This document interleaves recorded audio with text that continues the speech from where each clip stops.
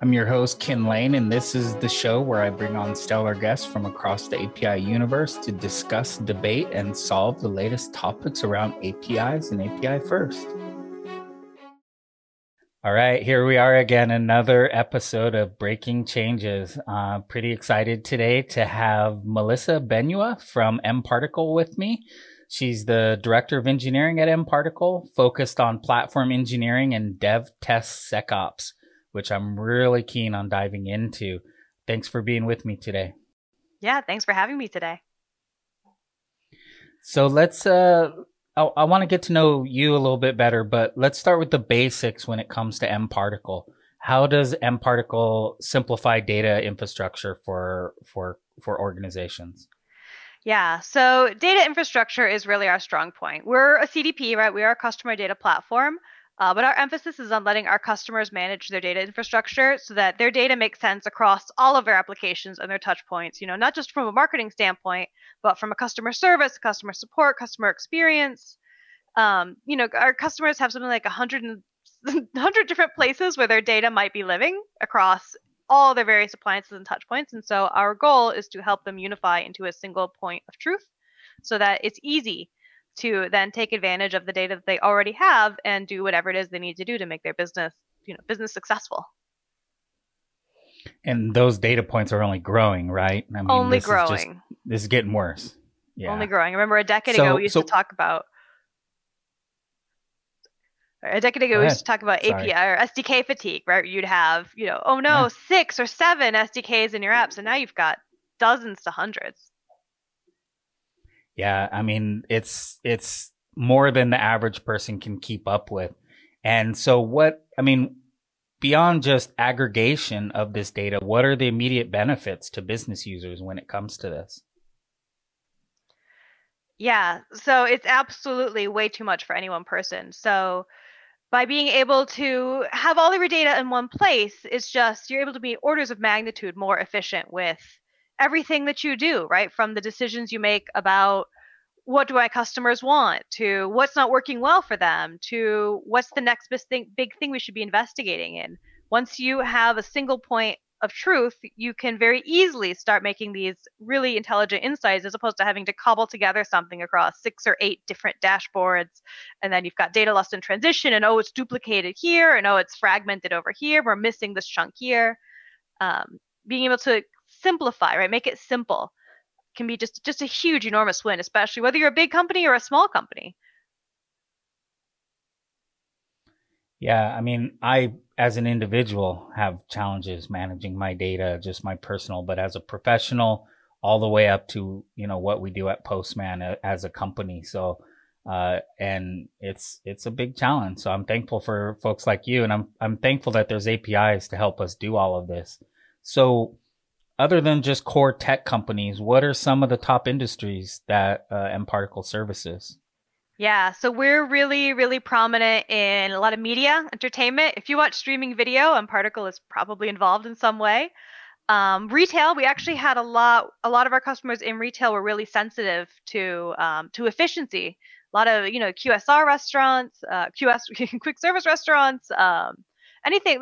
A lot of our customers and our uptake during the COVID time was in retail stores it was really, really important that they made their spend as efficient as possible. And when every penny counts in your margin, you need something like mParticle to help make sure that you're spending every penny really intelligently. Well, and I would say, just bringing it back home to my own selfish needs, is this show.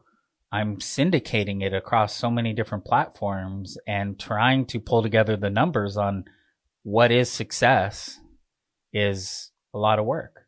And that's only going to get worse. The more we syndicate it, the more shows we do. So, it's as we said, I keep saying, is a growing problem. I mean, it's just only going to get worse. So what type of folks within an organization tend to put your platform to work? Is it primarily developers and more technical folks, or are there also business folks involved in this? There are. And so once upon a time it used to be primarily marketers and growth people, ages ago. And now we're seeing developers and of course the product org along with them are our primary, now our primary decision makers. They want something that's going to make their lives easier.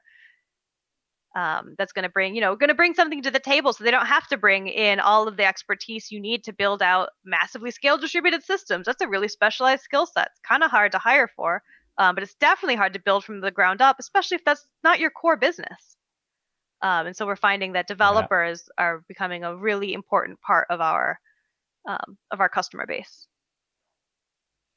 Yeah. And for us, that line between developer and business user is kind of the gap is closing, and Hmm. we're giving more tools and capabilities to business users, but also helping developers be more efficient. So, I mean, our goal is to grow the number of developers out there and expand the definition of what a developer is. So, Yes. um, again, thankful for what y'all are doing. So before we dive into the technical details, I've got some thoughts I would love to dive into, like devs, test, SecOps, but I'd like to get to know you a little bit better so we can, people can base what they hear based upon, getting to know you a little bit. So how long have you been working at mParticle? Yeah, so I've been here about 4.5 years. It doesn't feel like that long, Mhm. but it has been. And before I was here, I was at a really, really teeny tiny startup. And before I was at a really teeny tiny startup, I spent about 6 years at Microsoft on a couple of really big systems that probably you've heard of, Bing, Xbox. Oh yeah. Oh yeah. Okay. Well, definitely. So what put you on that journey? How'd you end up at mParticle? Just looking for more challenges or? Yeah, so when I was at Microsoft, I got exposed to hugely, massively scaled distributed systems, right? We were talking a million requests per second in systems I was designing. Like that's a lot of that's a lot of API calls. And so I discovered I really loved huge scale distributed systems and the problems that came with them. And then when I was at my little tiny startup, I discovered that I also really enjoyed the systems of engineering work that went into helping a small set of people build these massively scaled systems, but from a teeny tiny set of resources, taking advantage of what the cloud has to offer and best practices in DevOps. Right, DevOps was a movement that was just coming around as I was leaving Microsoft and joining my tiny startup. And so I got really, really passionate about figuring out how do we enable little teeny tiny teams to keep up with the titans at Microsoft and Google and Facebook, because the tools are out there. And so little tiny teams, right, their advantage is they have the agility, and the hunger, right, and the resource. Sometimes resource constraints can be a really good thing in order to slingshot way ahead. And so that's what I basically came to Yeah. Imparticle to do. I think I was the 50th employee or something like that. I was like the 20th engineer. I came to join this system that was already pretty largely scaled, but to figure out how do we do 10x and 10x again without having to 10x and 10x again the engineering team in order to build a really cool, awesome, scaled distributed service. Oh, I love it. The web scale of APIs, and you nailed it as far as the purpose of APIs is to allow us to do what we do best, but then have access to all these other resources so that we can compete with the giants like that. And I just got off another call with a healthcare regulatory, so Center for Medicaid and Medicare, Hmm. and how do we empower the small developers to compete with the healthcare giants and APIs is the answer. So I love hearing that. That's music to my ears. So how's your role changed since you've been in the 4 years you've been at mParticle? Yeah, so I wasn't the very first engineer hired in Seattle, but I was pretty close to it. And I was hired to, basically to spin up the office, to bring in a bunch of new engineers. I was also hired to work on two things, right? To work on our connectivity layer, so especially our inbound and our outbound integrations, and to build up a whole team around there, and also to work on our CI system and the build process and all of those sort of cross-cutting initiatives. And so anybody who's been at a small startup knows sometimes you wear a lot of hats, especially when you're, engineer 20 or thereabouts. And so it was fine to wear a bunch of hats. And so I started that, right? It took me about a year to hire my first engineer, and then I hired the first five. And then it hit an inflection point about a year ago where we ramped like crazy and hired about 20. And so, and since then, I have started focusing my work down a little bit because once you get to a certain point, you can't wear so many hats anymore. It doesn't scale. Um, and so I'm focusing on, a lot of our cross-cutting API infrastructure and build process, and, all the good cross-cutting pieces that make up a solid platform engineering effort. Yeah, and you described you put forth the phrase, the word or phrase, I don't know actually what we call it. So DevOps, Mm-hmm. which I've seen grown over the years to DevSecOps, but Mm-hmm. you put it as Dev Test SecOps. So I do. And what does that mean? it's a little bit of a tongue twister. So we like to joke, you can't hire you if you can't pronounce dev test sec ops with a straight face without making any weird accidental words out of there. But basically, what it means is, as a part of any continuous integration, continuous delivery effort, both testing and security are first-party partners. You cannot have a continuous anything if you don't have at least a little security integrated and your testing efforts integrated in.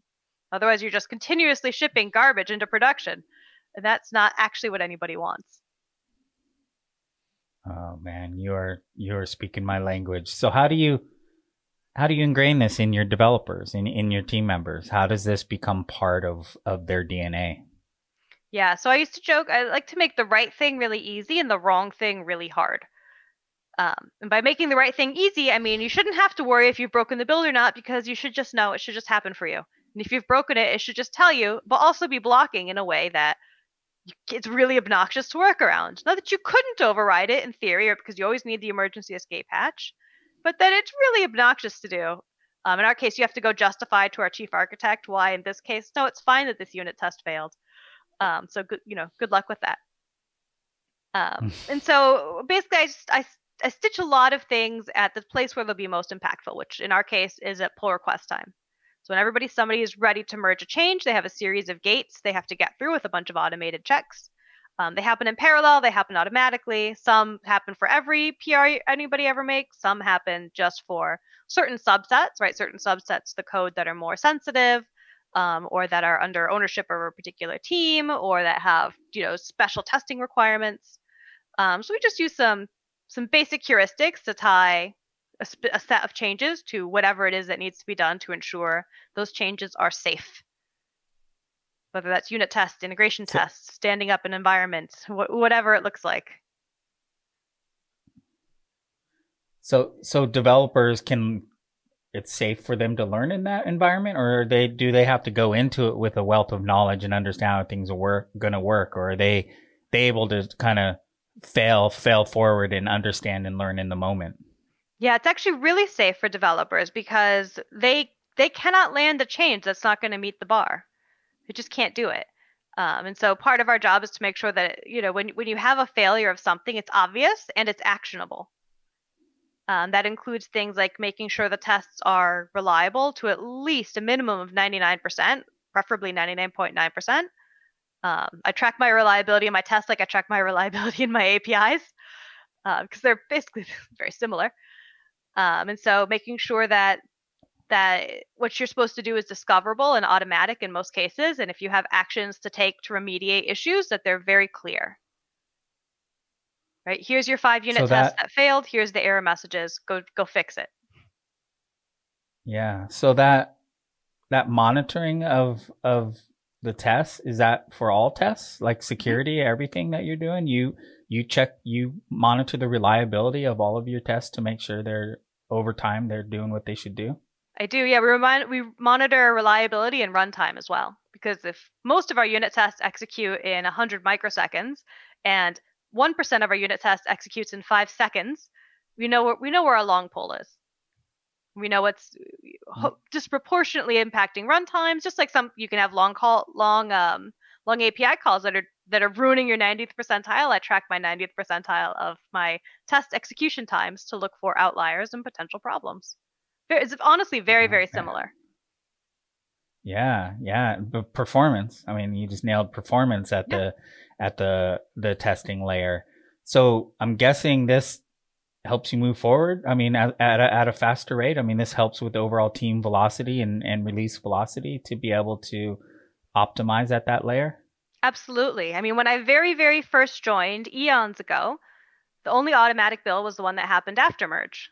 And so you would get build breaks 2 or 3 times a week. Not because people didn't test locally, but sometimes you miss something, you push a change. So we'd get build breaks 2 to 3 times a week. And I don't mean unit test failures, I mean build breaks. And so we started just building.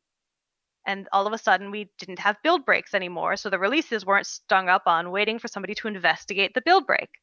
And then we started with unit test failures.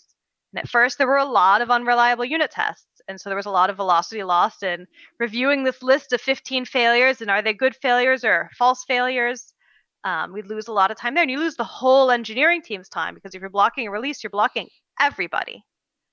And so once we started doing unit tests in the PRs, and all of a sudden the unit test failures went to 0 once you were in a deployment candidate. And so just by making sure the automated pieces were running consistently at a time when they were really actionable, relatively low impact, right? It's much cheaper to your velocity to block one engineer who probably made the problem themselves than it is to block 30 or 40 engineers on a problem that they have they didn't make it. They have no idea what's happening. It's much, much, much more efficient to, I don't know, what do they call this, shift left, but to push it upstream to the person who can take action on the failure and the person to whom it is the most relevant. And that frees up the velocity for literally everybody else. Yeah, it's not just shift left for testing and security. It's shift left for responsibility and accountability. So exactly. That's pretty key. Exactly. You don't, right? So, nobody cares that somebody else broke the build. You just want to know when you broke it. Yeah. Yeah. So you can get to work on fixing it and saving face and not have it be an issue. Exactly. So you can fix your mistake. So what does automation look like? Is it all pipeline driven, or are there other forms of automation across your approach? Yeah. So automation looks a little bit like a traditional test pyramid, which some people really, really hate. Some people really like. I think it's a useful visual diagram of, we have tens of thousands to hundreds of thousands of unit tests. We have hundreds to thousands of integration tests, right, that require something deployed, that requires some kind of running external resource. And then we have, maybe tens to 100 high-level manual tests. Or semi-automated tests that require a human, right? And so we have a much smaller set of those, and not that they're not important, but they require a human, so they're intrinsically slow. So what? Oh, yeah, sorry. Of course, the dog is now begging to be let out. Get out of here, shoo! I can't win.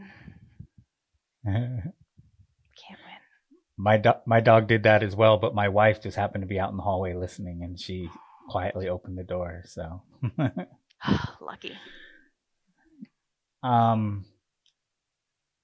So what are some of the challenges you face while automating this, and how does that?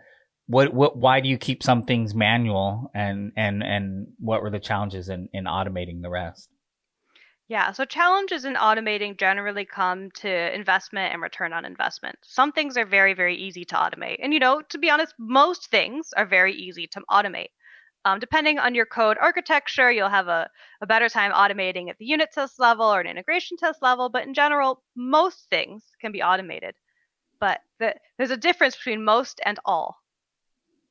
Some things aren't worth, for example, the return on investment. Some things are very difficult to automate. Some things you just have no idea how to do it. And so I find some people are able to automate everything, especially when they have infinite engineering time. But in practice, there's usually one or two corner cases that you're like, you can just do a quick manual check of this, and it's going to be more efficient. And so that includes sometimes, right, you want to go take a look at your metrics. Go take a look at your, at a set of counters. Make sure they're hooked all the way up to your counter system before you go live. You could check that. You could write an automated test for it, but it's probably not worth your time. some security test pass you want to have manual, some, some static analysis is very easy to do automatically, but, plenty of things are not. And so there's every code base is a little different. The things that you can't quite automate or aren't worth automating are going to be a little different, but I think it's important to accept the reality that probably you're not going to automate literally everything because most people don't have the engineering budgets for it, right? It's like a 90-10 rule. Yeah, other priorities get in the way. We're all shorthanded. We never have enough resources, no matter how large we grow. So we just build. Oh, go ahead. So I just build in the process assumption that, hey, we might need to stand up some code and have a human look at it. In a lot of cases you don't, but because it's built into the capability is built into the process, it just makes it really low friction. Yeah. So how do you organize your teams to kind of optimize this reality? Yeah, so I'm not a huge fan of running a traditional style QA org, which I know is sometimes a controversial statement. I'm a big fan of building empowered teams that have really one primary mission and goal they're trying to accomplish, and then letting those teams accomplish, setting them free to accomplish their mission. So that means, supporting them, making sure that they have usable pieces in place, building blocks they can use, whether that's the unit test framework, existing CI pipelines. They shouldn't have to invent from scratch, but they should be free to innovate within their space, as aligns with their mission. So I try to build, pretty balanced teams that are very clear and aligned on where they're going and what they're trying to do.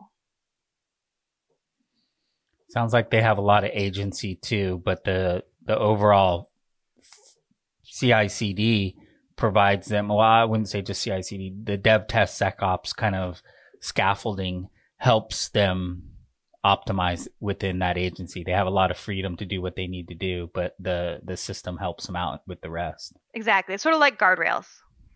And in the end, the system that we have is guardrails around where they really can't go. But within those guardrails, they have a lot of opportunity to set up, narrower guardrails of, hey, my team actually needs to be here. We're going to have some additional special checks to ensure that we're here in this narrow guardrail instead of in the broader, along the broader highway.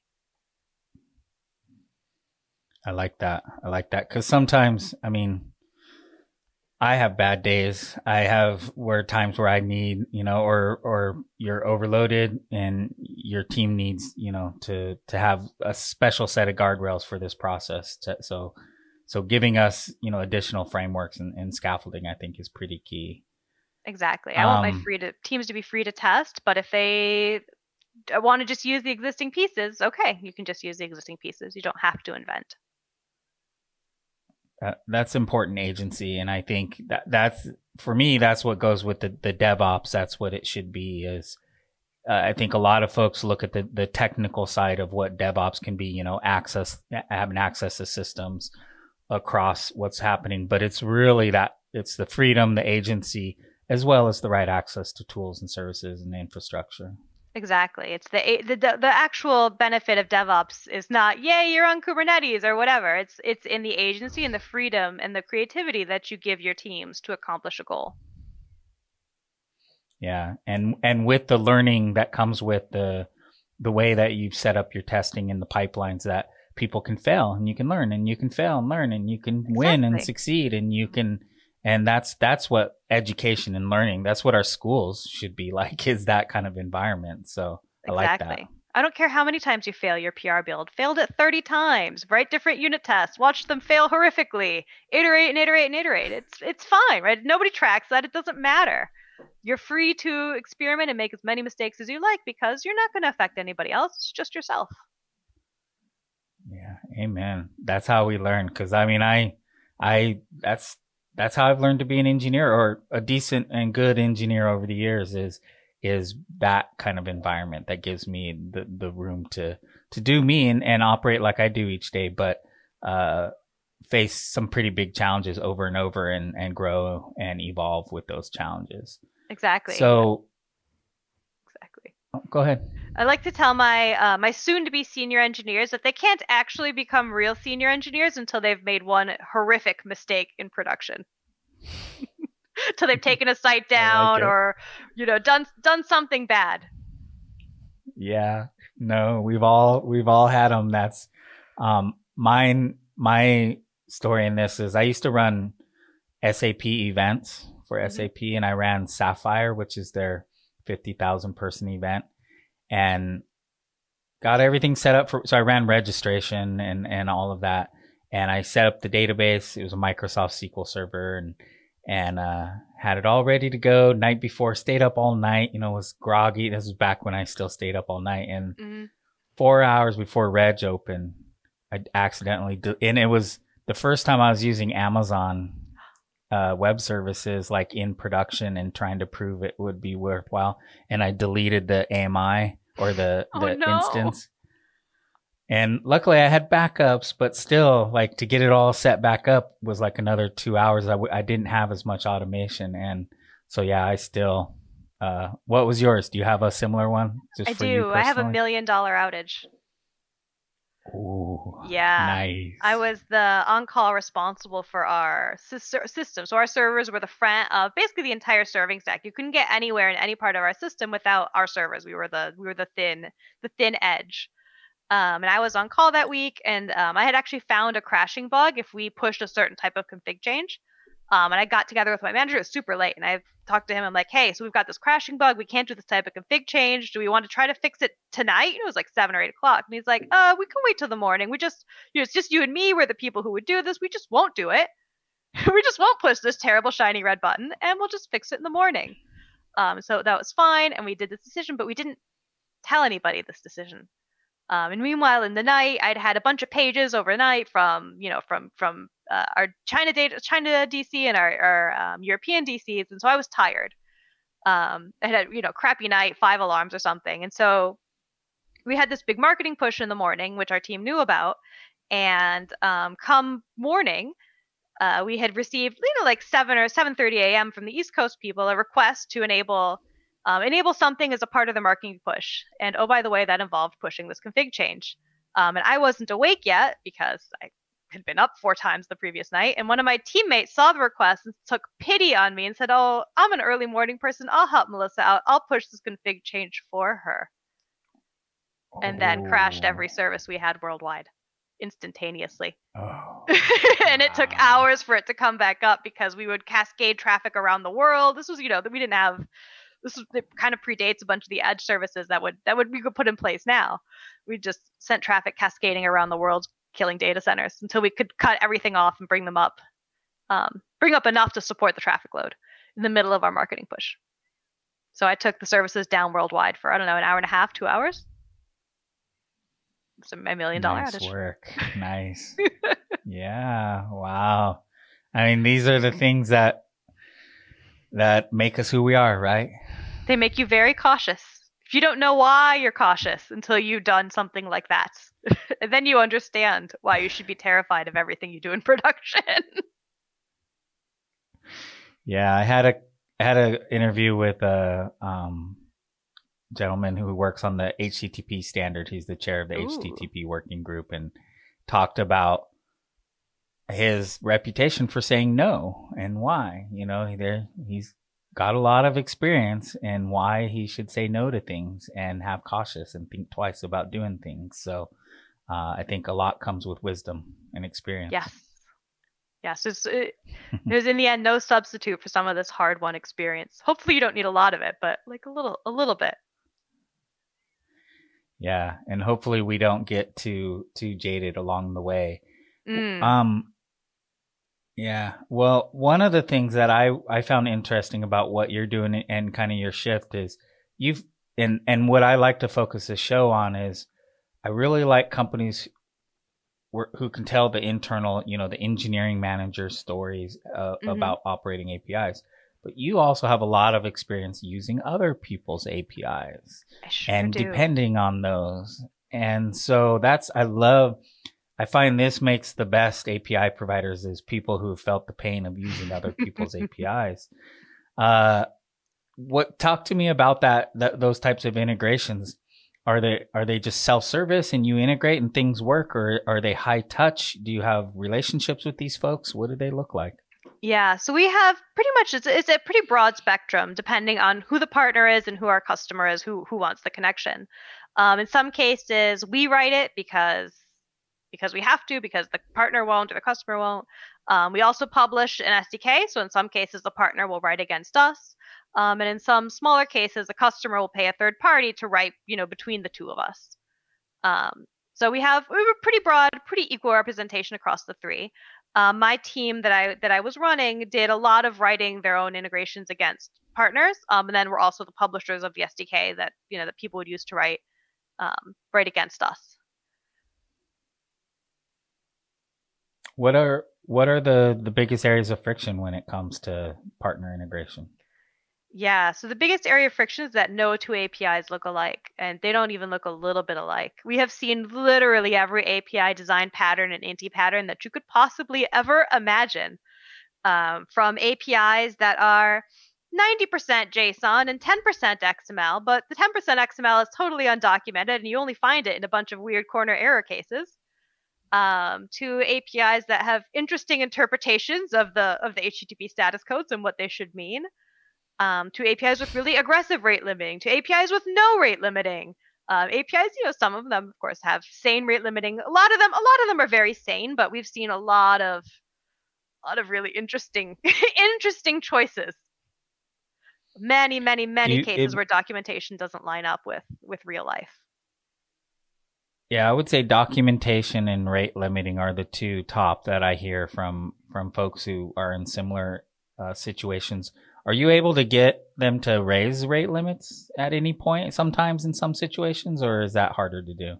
We can. So sometimes it depends on if the rate limit is a soft thing or a hard thing. So if the rate limit is, hey, it's a billing tier, or it's just in case, usually we can negotiate a change. But sometimes the rate limit is because there's a technical block.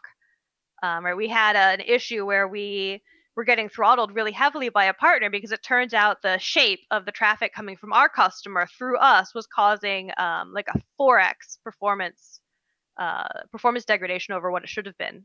Just sometimes it's the shape of the traffic is the problem, not even the quantity. And so they had to put a really aggressive rate limits in place because the shape was causing a problem until we could negotiate a solution that worked for both of us, that didn't also involve the customer having to totally reshape the traffic, because that's usually not the answer. Yeah. So if any of these partners are watching, what can they do to make your life easier? The best thing that we can always have is really good, accurate documentation. The documentation matches the API. If they have an open API doc, all the better. But the easier it is for engineers to figure out, okay, here's the API I need to call to solve problem X. Here's the parameters. Here's the performance characteristics. Here's what I can expect. Right? Are the API calls blocking or non-blocking? So I should be waiting for an instantaneous response, but the response is meaningless, or I should be waiting 100 milliseconds for a response, but the response is really useful. One isn't necessarily better than the other so much as we know which, and we can then behave appropriately.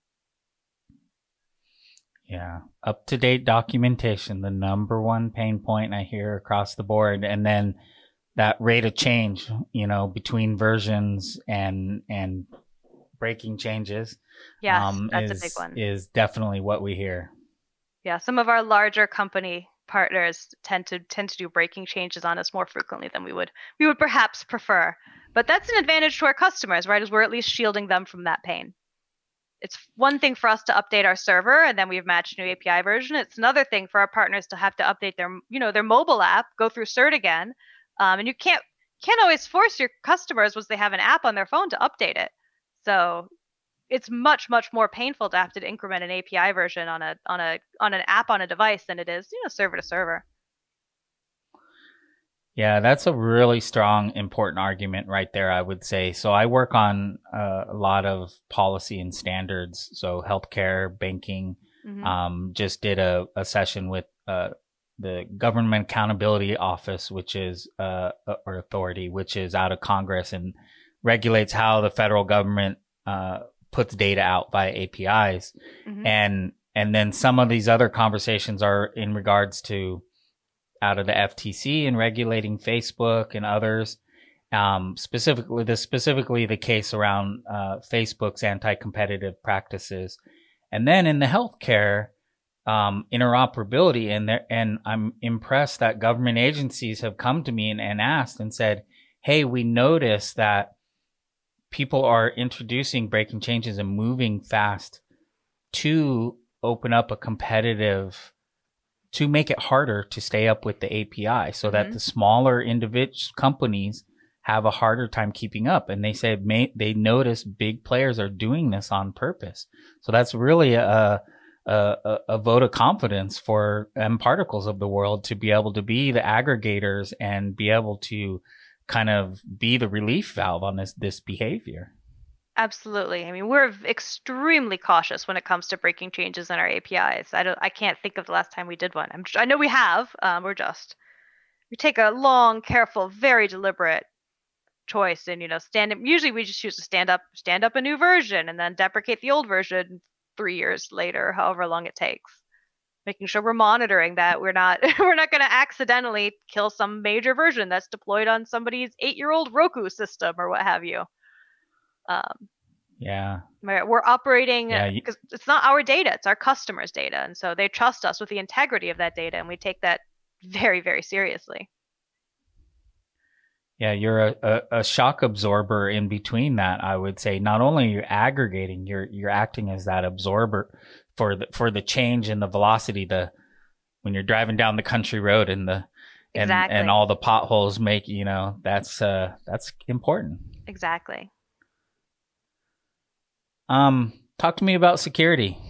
How do you view security across your operations? Yeah, so I'm not, all right, we have a security department, we have a CISO. I work in conjunction to enable them, so I'm definitely not going to be able to give you the holistic and perfect answer.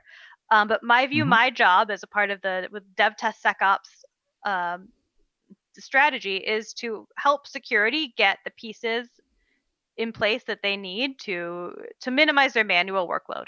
So that includes from really simple, silly things like making sure that secret scanning is on so nobody checks in secret keys. It's a very simple automated check. The simplest possible security static analysis you could do, but really impactful. To more advanced static analysis, vulnerability checks. Nothing is perfect, of course, but anything we can do to help is a plus. Yeah. It's I didn't expect you to this is not a security API security conversation. So I just always like to hear how folks view security and try to, I think shifting left, as you said, and making it, so the DevTestSecOps, I think that's a key part. It's something we all have to do, but none of us are, some of us are experts, but most of us are not going to be experts. So I think DevTestSecOps is important. Exactly. It's the same thing with tests, right? And a lot of us aren't experts, but we can build on the work of experts and we can make the experts' work more impactful.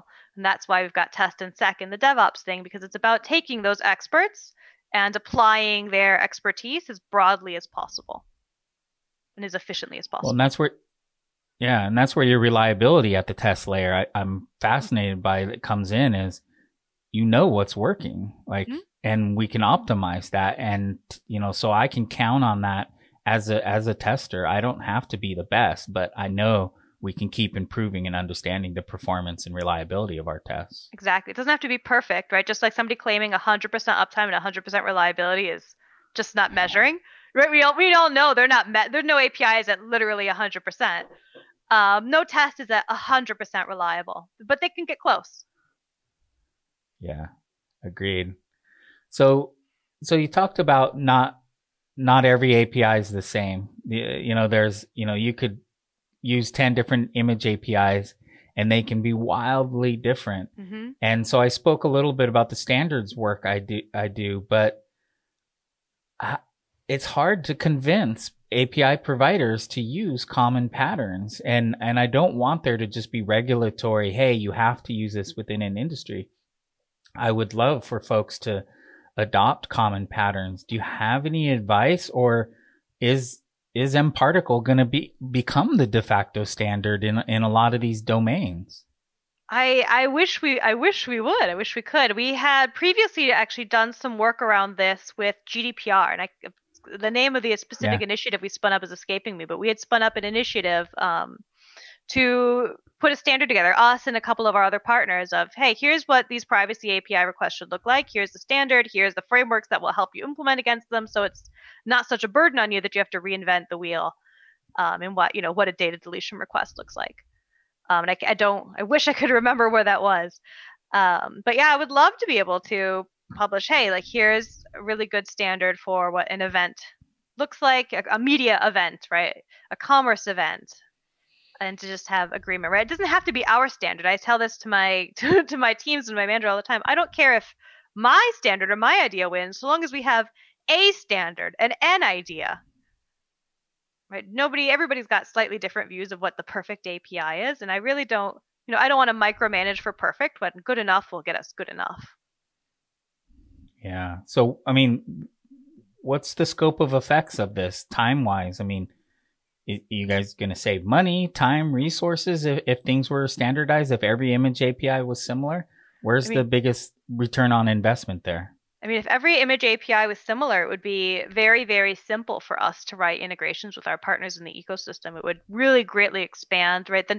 The ability to stand up a new startup who is, doing whatever on image processing, and to have them integrate really easily into an existing ecosystem, as opposed to having to start scratch and then beg other people to write against them and their custom API, which, God help us, maybe it's a WebSocket API that's live streaming or something. Right? Because you can't even assume people are going to be over HTTP2. They may be over a WebSocket. They may be over a custom protocol. Yeah. We definitely have a couple partners that are SFTP uploads. Ooh, yeah. So you really, FTP really is an API. Yeah, it's an API. You can't make any assumptions about the basics. I would be delighted if we could settle on, yes, it's HTTP 1.1 and it's JSON and it has these few fields and the rest is just a blob. That would be miles and miles and miles above, the current world of infrastructure that we have right now across all of, the whole breadth of this. I feel your pain. One of the successful startups I did back in the day is called IDX Broker. So is aggregating real estate, and you call up a multiple listing service and, oh, do you have an API? Oh yeah, we have an API, and they send you their FTP location and the credentials. Here you go. Here's your API access. And then they send you the legal terms of service of requirements of how you can use that data, what you can access. And it's not managed like through an API management layer or anything, because it's FTP, but right. So it's a manual regulation of how you use this data, how many times you can pull. And you feel like a lot of these servers are just in, Uncle Bob's basement on some cinder blocks. Probably. And, that kind of thing. Yeah. Yeah, but they're still APIs. They're still APIs. And that's what, yeah. And this is continuing to evolve. So you said WebSockets, so what was our release for Postman a couple weeks ago? We released a WebSockets client, and then we released a WSDL editor, so you can edit SOAP all at the same time. Ooh, so. I think I have an appendix that I need to run. Yeah. Where were you 6 years ago when I was pulling out WebSockets? It was a part of services. Oh, trust me, the issue asking for WebSockets has been there the entire time Postman's been there, and we're just now tackling it. So how do you prioritize what integrations you offer next? Is it customers screaming for it? Is it some grand strategy? How do you decide from an integration standpoint what comes up? Yeah, so we have a prioritization matrix, of course, based on, how many customers want something, how difficult or easy it is to implement, and then what, strategically, what customers would we want to pick up who might be interested if we support integration X. And then based on that matrix of inputs, we end up with a prioritized list. Some things we can do ourselves, sometimes we can convince a partner to do it. Sometimes we can get a third party to do it. And so based on who wants it and how much. Yeah. It's That's interesting to watch as things keep the landscape keeps expanding. Our needs keep, the sprawl continues. Like what are customers going to demand, want, need, and how that Hmm. algorithm of yours will handle. I like it. Yeah, we don't want to be caught chasing, right? We don't want to always be behind the curve on integration. So in some cases, of course, however many customers are asking for it is important, but sometimes you need to be a little more strategic around. We want to go after these new customers who will only be interested in us if we have this new integration. So working at a M Particle, how have you managed to keep challenging yourself while working there? You've changed roles, but how else are you challenging yourself? Yeah, so changing roles has been a big part of it. The work that I'm doing has changed really significantly from, day one to today. My first year, I was writing a bunch of code, really elbows deep in the code base, and writing integrations, working on integrations. And that switched over to building and running a really small team, and that was a totally different set of challenges. While still keeping myself pretty technical and maybe not elbows deep, maybe only wrist deep in the code. And to what I'm doing now, which is a lot of strategic planning, not even so much day-to-day management, which I do, but I have managers who are doing the day-to-day management, and now I'm focused very much on strategy and buy-in and making sure that we are anticipating the needs of our customers and the needs of our fellow engineers, because my group is we're the servants of the other engineers, and in not just our customers engineers but our engineers as well. So making sure that we are serving the needs of everybody else in a way that is efficient, right? Sometimes solving them before they know that they've got a problem. So it's such a different set of skills that I've been building all this time that it's kept me just really, really engaged and really interested, growing a lot. I like that. That's why I'm in the API space. I love the diversity of challenges and problems, and it keeps me interested. Otherwise, I don't think I would stay in the technology sector for much longer. I would go get a gardening job, or I don't know, farm, something agriculture. Right. I don't know, because Yeah, that's my um, hobby.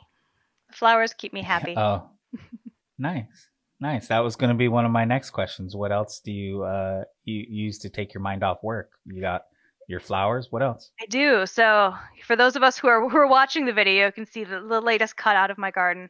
I do a lot of Ooh, gardening. Dahlias are beautiful this time of oh, year. yeah. Um, a That lot of time relaxing. I mean, it's not exactly relaxing. It's still a lot of work, but physical work. I actually started. I take a lot of one-on-ones from the garden because I find I'm more effective in one-on-ones if I'm not subject to Slack distraction. yeah, Um, so I've yeah. really enjoyed work from home because I can take one-on-ones in the garden. We used to do walk around one-on-ones, which similar concept, get away from the distraction of computers and really focus on the other person. Um, so I find that garden one-on-ones are also fill that same niche.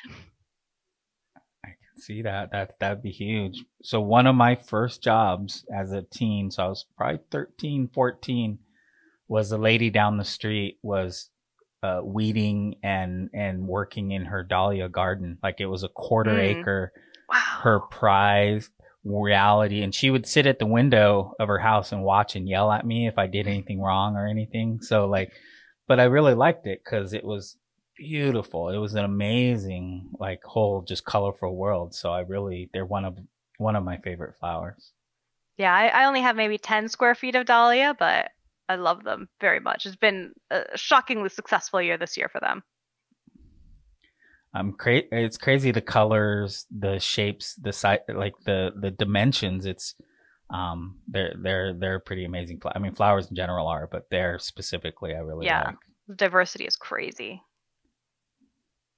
So how has I hope at some point I can stop asking this question, but I'm really fascinated by the different answers I get. How has the pandemic impacted your work world and your team's work world? Yeah. So I have two little kids. They're Mhm. 7 and 4. And so that was a huge change, right? They were generally not in the house. I'm obviously not a stay-at-home parent, neither is my husband. And so figuring out, okay, now the kids are home all the time. How do we continue to work, right? But also to be effective parents of happy children. That was a huge, huge, huge transition to make. I'm glad that it that it was my transition to make, because I think it helps to build awareness and empathy for everybody else who had to go through that as well. My directs who had to go through it, my other teammates, my peers, the fact that I went through it but was able to be in a prominent enough position where I could be pretty frank about, hey, like, I can't be in these meetings this afternoon, my kid's having a meltdown. Or, I'm going to be in this meeting today, and by the way, there's a toddler on my lap. That I am able to kind of normalize some of that for everybody else who's right to reflect the reality of a lot of people's lives on the ground. So true. So true. I'm sending so I have one daughter. She's 20. She's in the room next to me here. But she's going to Seoul, South Korea on Sunday for a year, going to Yonsei University. And my anxiety levels are through the roof this week because of that. So it's like, I'm happy for her and I'm proud of her, but I'm also sending my baby to another country for an entire year where I don't have a lot of control. So yeah. So, but it's good. And in a pandemic. So I think most of my anxiety comes from there. So, what would you say when it comes to Melissa? What's the personality trait that has benefited you most in your career? I think the most beneficial thing has been being curiosity. And I talk about it with my daughter, with my 7-year-old. I talk about it as, what's your superpower? Right? What's the thing that you're both love and are really good at? That's a part of you. And for me, that's learning, figuring out how things work, how to take them apart, put them back together again, how to manipulate it, what the boundaries of the system are, what it can do. I really enjoy learning. And so, like, that's all we do all day is everything that I interact with is a system. Right? It's a system with harder parts or squishier parts, but it's still a system. And so figuring out how all of these systems work and how we can make them more efficient, how we can make them better, whether that's a team, right? A team is a system. A set of teams is still a system. Right? The build system is a system. The workflow, everything that we do is a system. And so being able to apply this love of learning and this really passion I have for figuring out how these systems work has really, once I figured out how to harness that, has been really useful for me. Right? I like technology. I like technology a lot, but I'm not the person who's going to write code all day and all night because that's my passion. I like it. It's not my passion. My passion is systems and figuring out how systems work and how to make them work better. And through talking with you, I would say an important characteristic of that, and you mentioned the technology, is the human piece of it. You talked about where the manual process comes in, where the agency of your team members comes in. So the role of the human being in these systems. Yes, the humans are intrinsic and important part of the system, but the systems are for the benefit of people. People are a part of the systems. And I think it's folly to try to divorce all the things that make us human from trying to run these systems.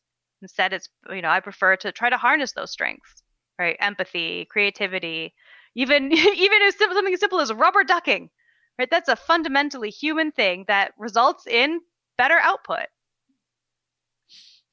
I like it. Well, I think for dev test SecOps, I almost got to say it carefully. Dev test SecOps. I don't know if I'd pass your test to be able to say it with a straight face, because I'm always going to snicker a little bit, I think, when I say it. It really shows. And I think that's the DevOps part that I think is super critical, is the human piece of that. And for me, APIs, this is what attracted me to the API space. And so I think your description of your whole build system and the dev test SecOps that kind of embodies that. I think it's something that there's a lot that folks can learn from. So I appreciate you sharing it all with us today.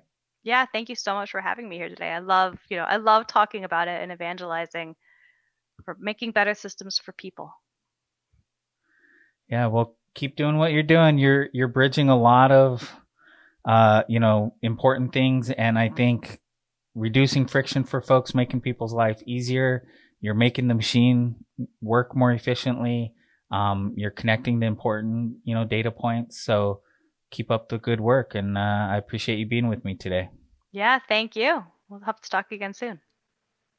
All right. Well, enjoy the rest of your week, and we'll talk soon.